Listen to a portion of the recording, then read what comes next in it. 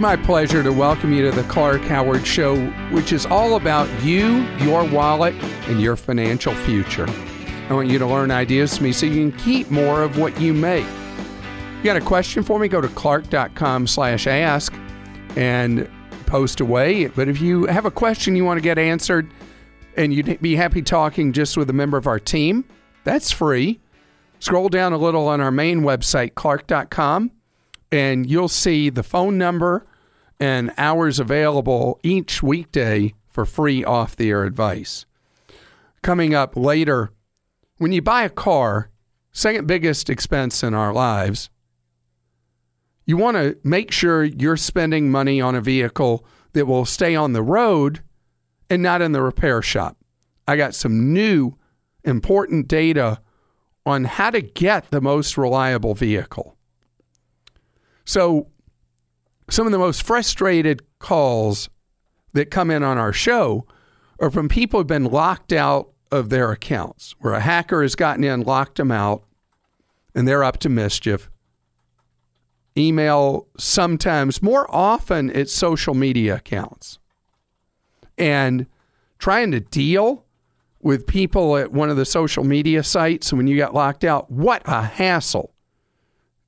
And Facebook has been such a target for that.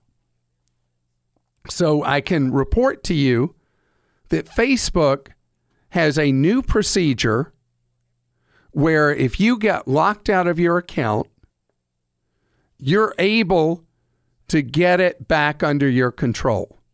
But there are things you must do first before any mischief happens with your account that will protect you. So what they have is they have a system that is loosely copied, has loosely copied the Google program called Inactive Account Manager. And what you do is you have trusted contacts, trusted people that you put into your Facebook account. And they don't get to do things with your Facebook account or anything like that. They're just there to help you if your account gets locked on you. And so it is a very simple procedure to set up. But I just want you to know that there are any of a number of reasons why someone up to no good would want to take over one of your accounts. And it's really, really easy to do. You go to your security and login settings and you scroll down. There'll be a section where you can choose your friends that are like your safe zone, your trusted contacts, and you're able to put them in the system, and then you're good. We have step-by-step for you on clark.com how to do this if you have trouble figuring out how to do this on Facebook. And if the Google thing I talked about, you're like, wait, Google has what? Go to your Google account and type in the search Inactive Account Manager, and it's a really useful thing to have attached to your Google accounts. Felipe is with us on the Clark Howard Show. Hi, Felipe. Hi, Clark. How are you? Great, thank you. You got student loans you got to deal with. Do you have a mountain of student loans or just a manageable pile? It's a mountain. Well, first of all, let me just say I'm a huge fan, and I've been listening to you, continue to listen and follow you. But, yeah, I do have a mountain of student loans, and I've received some advice, and I just don't know if I should take this advice or, I just want to get your opinion, I guess. I have about $230,000 in student loans. I would say that qualifies as like a Rocky Mountain peak. That's a lot. Yeah, I mean, the good thing is that it's all federal student loans, so it's not private, and it's the only debt that I have. I have zero other debt. I make about $80,000 a year. My fiance also has quite a bit. She has $180,000, and she makes about $90,000 a year. And I guess my question to you is that I was advised by, accountants and financial advisors, considering the amount of debt that I have, I should just make the minimum payments for 20 years and then get the 1099 fee, and discharge the remaining balance, because they basically told me that if I go pay as much as I can for 10 years on the 10 payment plan, in 10 years, I could have purchased a house, put money in my retirement accounts, and be okay essentially, and just maintain a, balance sheet poor essentially. What do you think? Well, I mean, this is a mixed bag because your income and your fiance's income, are either of you in professions where over the years, over these 20 years, are you either or both of you going to see a steady rise in income, or will you be in this general vicinity that'll just maybe inflation adjust with raises for promotions and stuff like that over a 20-year period? Her cap is probably about 120 to 150, and then I would say my cap is unlimited. Like, she's a physician assistant, and I'm an attorney. So you could end up eventually having a very lucrative practice and earn quite a bit more money. And as a PA, with the extreme shortage of primary care doctors, her potential earning power could be higher as a ceiling than you expect right now. Okay. So it makes it a tough call, because as your income rises on the revised pay-as-you-earn schedule, what will be expected of you will rise as well. Mm-hmm. Since both of you you're starting out with professions that pay well, and both of you have the potential for incomes to rise, I like the idea of you tackling what is incredible, $410,000 in student loan debt, tackling it and not facing 20 years from now, if you're making a huge amount of money as a lawyer, you could face from that 1099 a 50% tax bill, 40, 50%. I mean, you could face a massive tax bill because the amount forgiven is taxed as ordinary income. I have heard that, but I heard that in that type of situation, the IRS is very willing to negotiate what you actually pay back. I have not heard that. Okay. That if that's going on, I have not heard that. Okay. So I know that it seems like, hey, we're having to put our lives on hold while we tackle this debt. But I'll tell you, if you at the incomes you have, even if you do revised pay as you earn, but you pay more than the minimum required, you're going to attack the principal, and you'll see as the years march on that you'll make serious progress in the balance.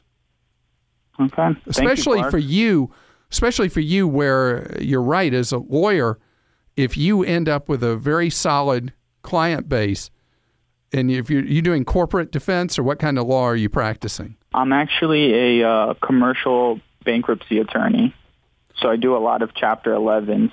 Yeah, for companies that are having to pay you a certain amount up front, and you're getting paid out of, what's the money called they set aside when they get the loan, when a company files Chapter 11? Oh, well, I mean, like, are you talking about DIP financing? Yes. Debtor in possession financing? Debtor in possession financing. So you don't have to worry that your bills are going to go unreimbursed, unpaid. Yeah, well, I mean, I'm working for a very steady law firm, like a very reputable law firm, and I love my job, so I don't see, like, job being a factor. I mean, I only do see my, hopefully if everything goes well, my income going up. So that 230, I would tackle it. I would not put it on a 20-year payout. I would definitely, where you get the write-off, I would go ahead and just pay it, because I'm telling you, tax rates are going to be such that give me at an income level you're going to be at won't seem like such a great gift 20 years out. Katie's with us on the Clark Howard Show. Hello, Katie. Hi, Clark. Katie, you're ready to get into debt with the rest of America. Is that true? It sounds about right. What are you thinking of doing? Well, I am basically looking for a credit card that I can use while I travel. My job requires a lot of traveling right now, and I actually just applied for my first credit card, and I was declined because I have limited credit. I am really sorry. What makes up the credit you have? What kind of things were on your credit file that they said it was too limited? I financed a surgery middle of 2015. I put several $1,000s down on it and financed about $1,500. I was given a year to pay it back. I ended up paying it back within 6 months. Well, first of all, I hope that everything went okay with you and your health is okay. Yes. Good. So is that the only item of credit you've ever had? It is. All right. That's known in the lingo of the trade as a thin file. And when you have just an item or two, a lot of people that would be making credit granting decisions won't even consider you. And the best place to go, and I don't know if this is who turned you down, but normally the best place to go is to a credit union. Okay. Was this a credit union or was this just a traditional bank credit card that you tried to get? It was just a traditional bank credit card. All right, and if it's one of the big banks, your chance of being approved was no higher than 0%. You had no chance at a big bank. They're never, ever going to extend credit to a thin file person. On the other hand, credit unions often have what's known as a Fresh Start program, is generally what it's called generically, and a lot of credit unions have their own name for it, where they have a program where they'll issue you a Visa or MasterCard, and they have certain hoops you have to jump through to get it. But it's vastly superior to the alternative, which is known as a secured card. Do you have a credit union that's part of where you work? I do. Have you been to them yet? I have my checking account with them. Great. Go talk with a loan officer at the credit union. Tell them you have limited credit history and you'd like to see if they do have a Fresh Start program that you could get that card you need to travel with.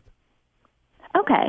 And if the credit union that you have where you work doesn't offer it, there will be another in your area that does. And you can go to cuna.org, and there will be a Find a Credit Union button there, and you'll be able to see based on your zip code what credit unions are near you. You can go poke around on their websites and see if they have a Fresh Start type program for getting a credit card. Okay. And hopefully you'll be on your way to having credit. And with that card, don't charge up too much. Try to pay the balance early that's due every month. Don't wait till the due date because you want to report a good payment history. Okay. And once you have the first card, getting the second is very easy. And 2 is kind of where you get in the catbird seat with establishing a really solid credit record when you have your second credit card. Okay, and how long will it take to build that credit up so I can start applying for these major credit cards? Well, you'll start, the one from the credit union will be a major credit card. It'll be a Visa or MasterCard.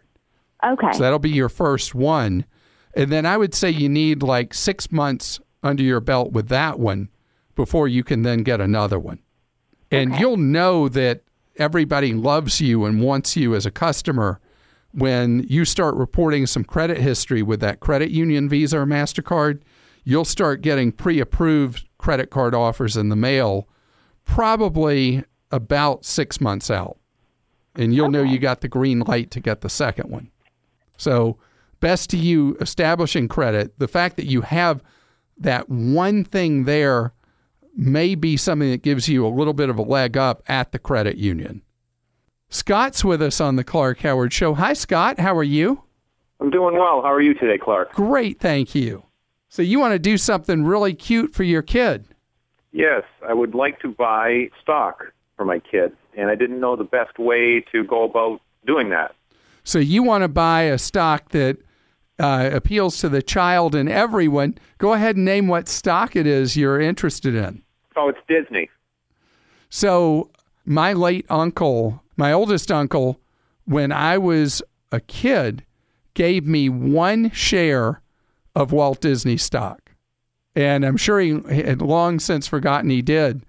But that stock turned out to be a great value many decades later when I sold it to put the proceeds into part of the money that I started my own business when I was 25. Oh, great. So for me, it turned out a novelty that he had gotten me turned out to be of value to me and was usable cash to help me as an entrepreneur. Right. I think that's what my wife and I are hoping, is that further down the line we can teach the kids that, if you start and save and invest, that the rewards later on are going to be very good. Well, the easiest path, if you're going to open an account and the kids are going to own a stock, is to look at opening a kid's account at Charles Schwab. Okay. Charles Schwab allows a kid's account to be open with as little as $100, which is very unusually low. Most accounts you might open would require $1,000 or more dollars.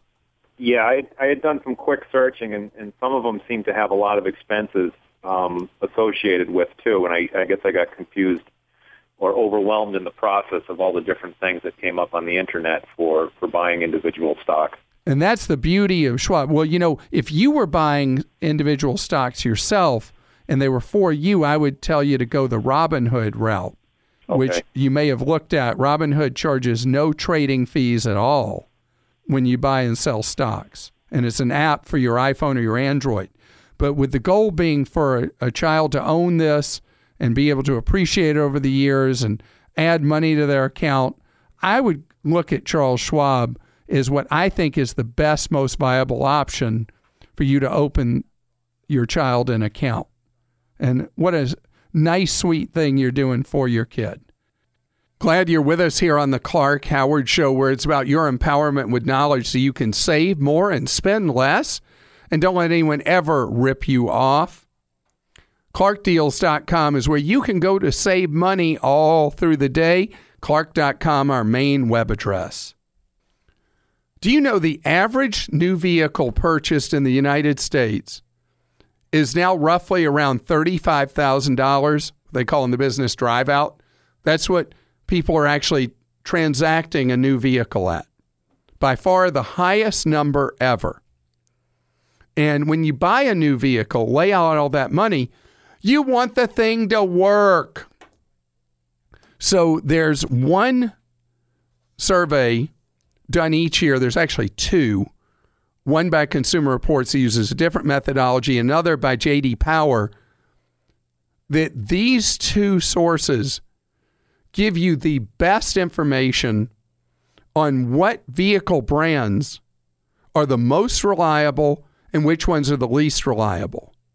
And there's one that gets a lot of publicity from J.D. Power, which is initial vehicle quality, which I think has no pertinent value to you buying a vehicle with the hopes that it'll be reliable over time. The one that nobody ever talks about, but I think is very useful, just came out. It's how reliable are vehicles in the first 3 years. And there are some surprises in the new report. First, not much surprise that the most reliable vehicle over the first 3 years of ownership, it's one that is near or at the top forever in the J.D. Power 3-year survey, and that's Lexus. But, that's a big money vehicle. But second place is an even bigger money vehicle, Porsche. Third place, Buick. Did you hear me? Buick. Mid-price automobiles. Followed by Infiniti, another expensive car. But then next, one of the lowest cost brands in the United States, Kia. Followed by Chevrolet, tied with Hyundai. So I want you to think about that. 4 of the 7 most reliable brands are not high-priced brands. Buick, Kia, Chevy, Hyundai. Now, how about the other end? How would you like to be on a first-name basis with the auto mechanic at the dealership service bay? Well, you could do that if you buy a Chrysler, Land Rover, Fiat, or Jeep. Those 4 brands live at the bottom of the heap in terms of reliability in the first 3 years. So just want you to know that, because you spend a lot of money on a car, a lot of money on a vehicle, and having something that's going to work for you, because the math is pretty clear. And, you could buy one of the brands that's incredibly unreliable according to the J.D. Power information, and you could drive something that never, ever has a problem. At the other end, you could buy the Buick, the Kia, the Hyundai, the Chevrolet, and you could have vehicles that are in the shop a lot. You're playing odds. And why push it? Why push the odds when buying something that up front tends to be more reliable means you're going to have a vehicle that's going to be in your driveway instead of their service bay? Eva's with us on the Clark Howard Show. Hello, Eva. How are you today? Oh, hi, Clark. Thank you for taking my call. Certainly. It's great having you here. You are going to be an eBay seller. I don't know. I have a single book that I published some years ago, and I was thinking about offering it on eBay, and along with selling single items that I'd like to sell. But then I heard you say, don't trust sellers who don't have many ratings or who don't have good ratings. Okay, that's a great question that seldom am I ever asked from the other side, from the seller's standpoint. But I need to digress for a second. If you have a book you're planning to sell, I would say that you should look at the Amazon marketplace rather than eBay. It's on Amazon, but it hasn't been selling very much. Okay. I think it's probably for the same reason, because I don't have any ratings on it. Well, with eBay, if you're going to sell a variety of things in addition to your book, if your price point of your items is very low, people are more likely to buy it even if you don't have a trusted seller rating. I have a son who is obsessed with Legos, and there'll be pieces he wants. He designs his own Lego things rather than just go with the kits, and he'll figure out what pieces he needs to make it. And there are people who age out of Legos, and they're selling the pieces online. And so we buy a lot of Lego pieces from people who aren't trusted sellers, because most of what we're buying is less than $10. So the price point is key. What is your average item going to cost the buyer? Well, I've been selling things for about $4.99, actually $4.99 for the book, but I was planning on offering pretty inexpensive, like things that I could pass on for maybe $5 or $10 at first, and then kind of, if I built a reputation, then I was going to go with the higher ticket items. And that's what people have done on eBay for a number of years, is people that are trying to establish themselves do start off with a very, very low ticket item that people are willing to take that leap of faith and buy, even though you don't have a real seller reputation. And then as you build that up, then people go to more expensive items. It's also a problem for people that are crooks on eBay, that they'll sell a number of inexpensive items and do everything perfectly just to establish a good rep so they can then do the big score ripping people off. But thank goodness that's very infrequent that something like that would happen. How do you get people to rate you? So when people buy something from you, you will have an opportunity to ask them to rate what the purchase experience was like. And people nudge me with reminders when I buy things on eBay, and I'll just give them a rating. And I find that I can't remember having a bad experience with an eBay purchase in forever. So, I give people the 5 stars because they deserve it. Well, thank you. You want to hear something funny, Eva? Sure. I never really ever sell anything on eBay, but I did sell a car on eBay. Wow. And it was an expensive car. It was $20-something thousand used. And would you believe, with no seller rating at all, that I had a very active bidding process going on, and I ended up getting paid more than I had expected or wanted to get for the car? Oh, my goodness. As a numbers guy, did you ever calculate the number of people you've helped over the years? Oh, you were so sweet to say that. I have no idea. We all do this together, and we all help each other together, and it's just a privilege I have to do what I do for a living. But thank you for that sweet thought. Mark is with us on the Clark Howard Show. Hello, Mark. How are you? I'm doing great. Thanks, Clark. You're going to take a spring break where you can practice your Spanish? Not so much me as my family. My wife and my kids have learned Spanish really well, and mine's still pretty green. How can I be of help with this? This is both a language immersion and a fun vacation opportunity. Yeah. I've been looking for probably maybe the last 6 months. I'm a Clark fan, so I started the process early and looking for the best deal. And our ideal destination is Costa Rica, but we're willing to be flexible in terms of also where we fly from. You know, we're in Nevada, but wouldn't be opposed to going to, you know, San Francisco or Oakland or even down to LA to fly out of.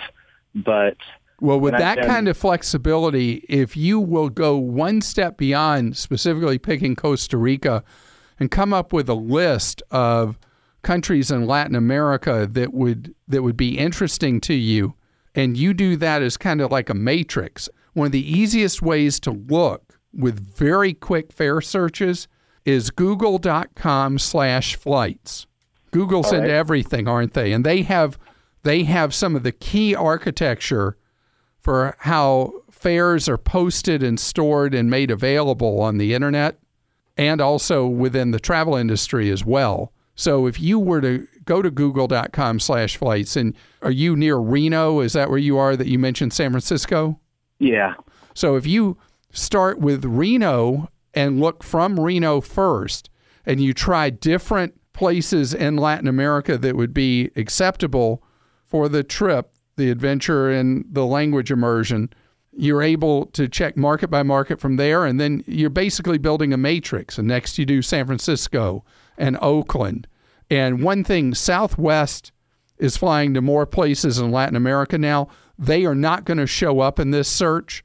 You'll have to go to southwest.com specifically to look at their fares. But for pretty much everybody else, you'll be able to let your computer go on a trip around the country with first checking multiple places out of Reno, then San Francisco, then Oakland, and then I'd say as a last choice, LA, because it's a pretty long trip for you from Reno. And what would be a expected fare to pay? I would be doing cartwheels if you find a fare in the 3s round trip. Mm-hmm. And I would say you pull the trigger for a fare in the 4s. Patsy's with us on the Clark Howard Show. Patsy, hi. You've got a tough question for me here, don't you? Well, sometime back I saw it was on Facebook, and it was something about, I can't remember the exact title, but it seemed like it was a list of everything or something like that. And I'm trying to plan for my sons after my death, you know, a list of where everything is to make it easy as possible for them once I'm gone. Well, what I have is, and you can see the article we have, because you can now search it at clark.com. Okay. And I've got a guide to the records you should keep, the paperwork, what you should do about email accounts, what you do about any kind of social media accounts. And I've mentioned before that Google has something called Account Manager. And Google Account Manager is a good thing to set up, that all the stuff you might have with Google, that access passes on to your designees at the time that you no longer are with us. The title of the article is kind of long. It's Why Sharing Information is Critical in Case of an Emergency. Okay. So I didn't say in the headline in case of death, just to keep it a little lighter. But the idea takes you through the various things that none of us get around to. Okay.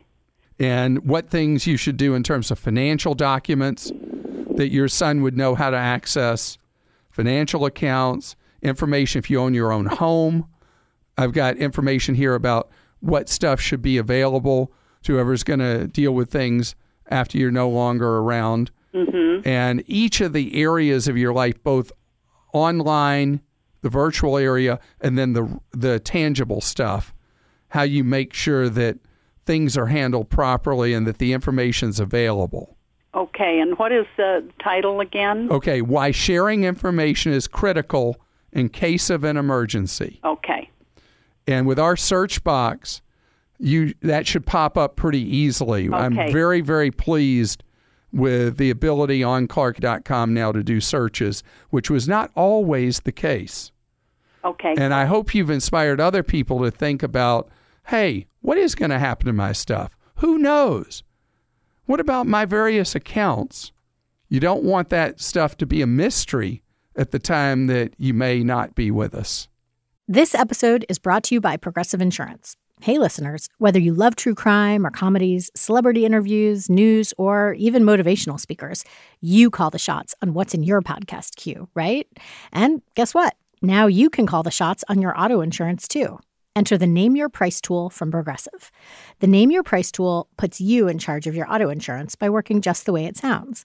You tell Progressive how much you want to pay for car insurance. Then they'll show you a variety of coverages that fit within your budget, giving you options.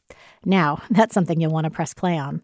It's easy to start a quote, and you'll be able to choose the best option for you fast. It's just one of the many ways you can save with Progressive Insurance. Quote today at Progressive.com to try the Name Your Price tool for yourself and join over 28 million drivers who trust Progressive. Progressive Casualty Insurance Company and Affiliates. Price and coverage match limited by state law. You got a question for me? Go to Clark.com/ask. Ryan is with us on the Clark Howard Show. Hi, Ryan.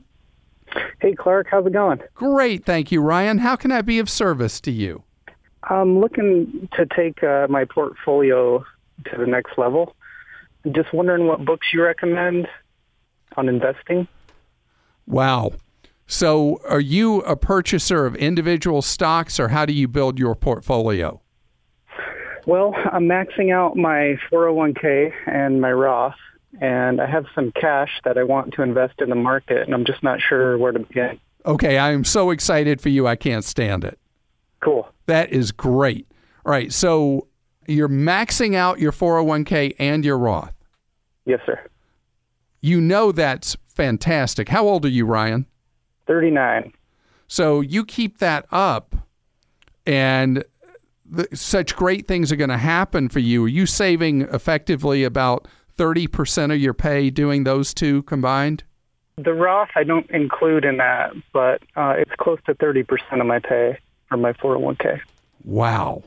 And then the Roth on top of it. Yeah. Wow. What are your goals in life? Because you're going to be able to achieve a lot of goals saving more than a third of what you make. Yeah, well, I don't want to work forever, right? So I'd like to retire early. Do you have a specific target year in mind? Well, the max 59.5, because that's when I can start withdrawing on those accounts. Well, actually, you could, if you wished, you could retire early. A number of different strategies allow you to retire free of a penalty. Okay. But let's just say 59.5, so 20 more years. So there are lots of investment and personal finance books. I'm not sure you need them with what you're doing, because a lot of those are about why you should be doing what you're doing. You've got the why down and you're getting it done. How are you diversified in the 401k and the Roth? What are you putting the money in? A large, mid, and small cap. They have the lowest management fees and highest returns, and then some company stock. Company stock? Yep. Company stock terrifies me. If you do company stock, do it for sentimental reasons and don't make it any more than 10% of the money in your 401k. Would you recommend not to do it at all?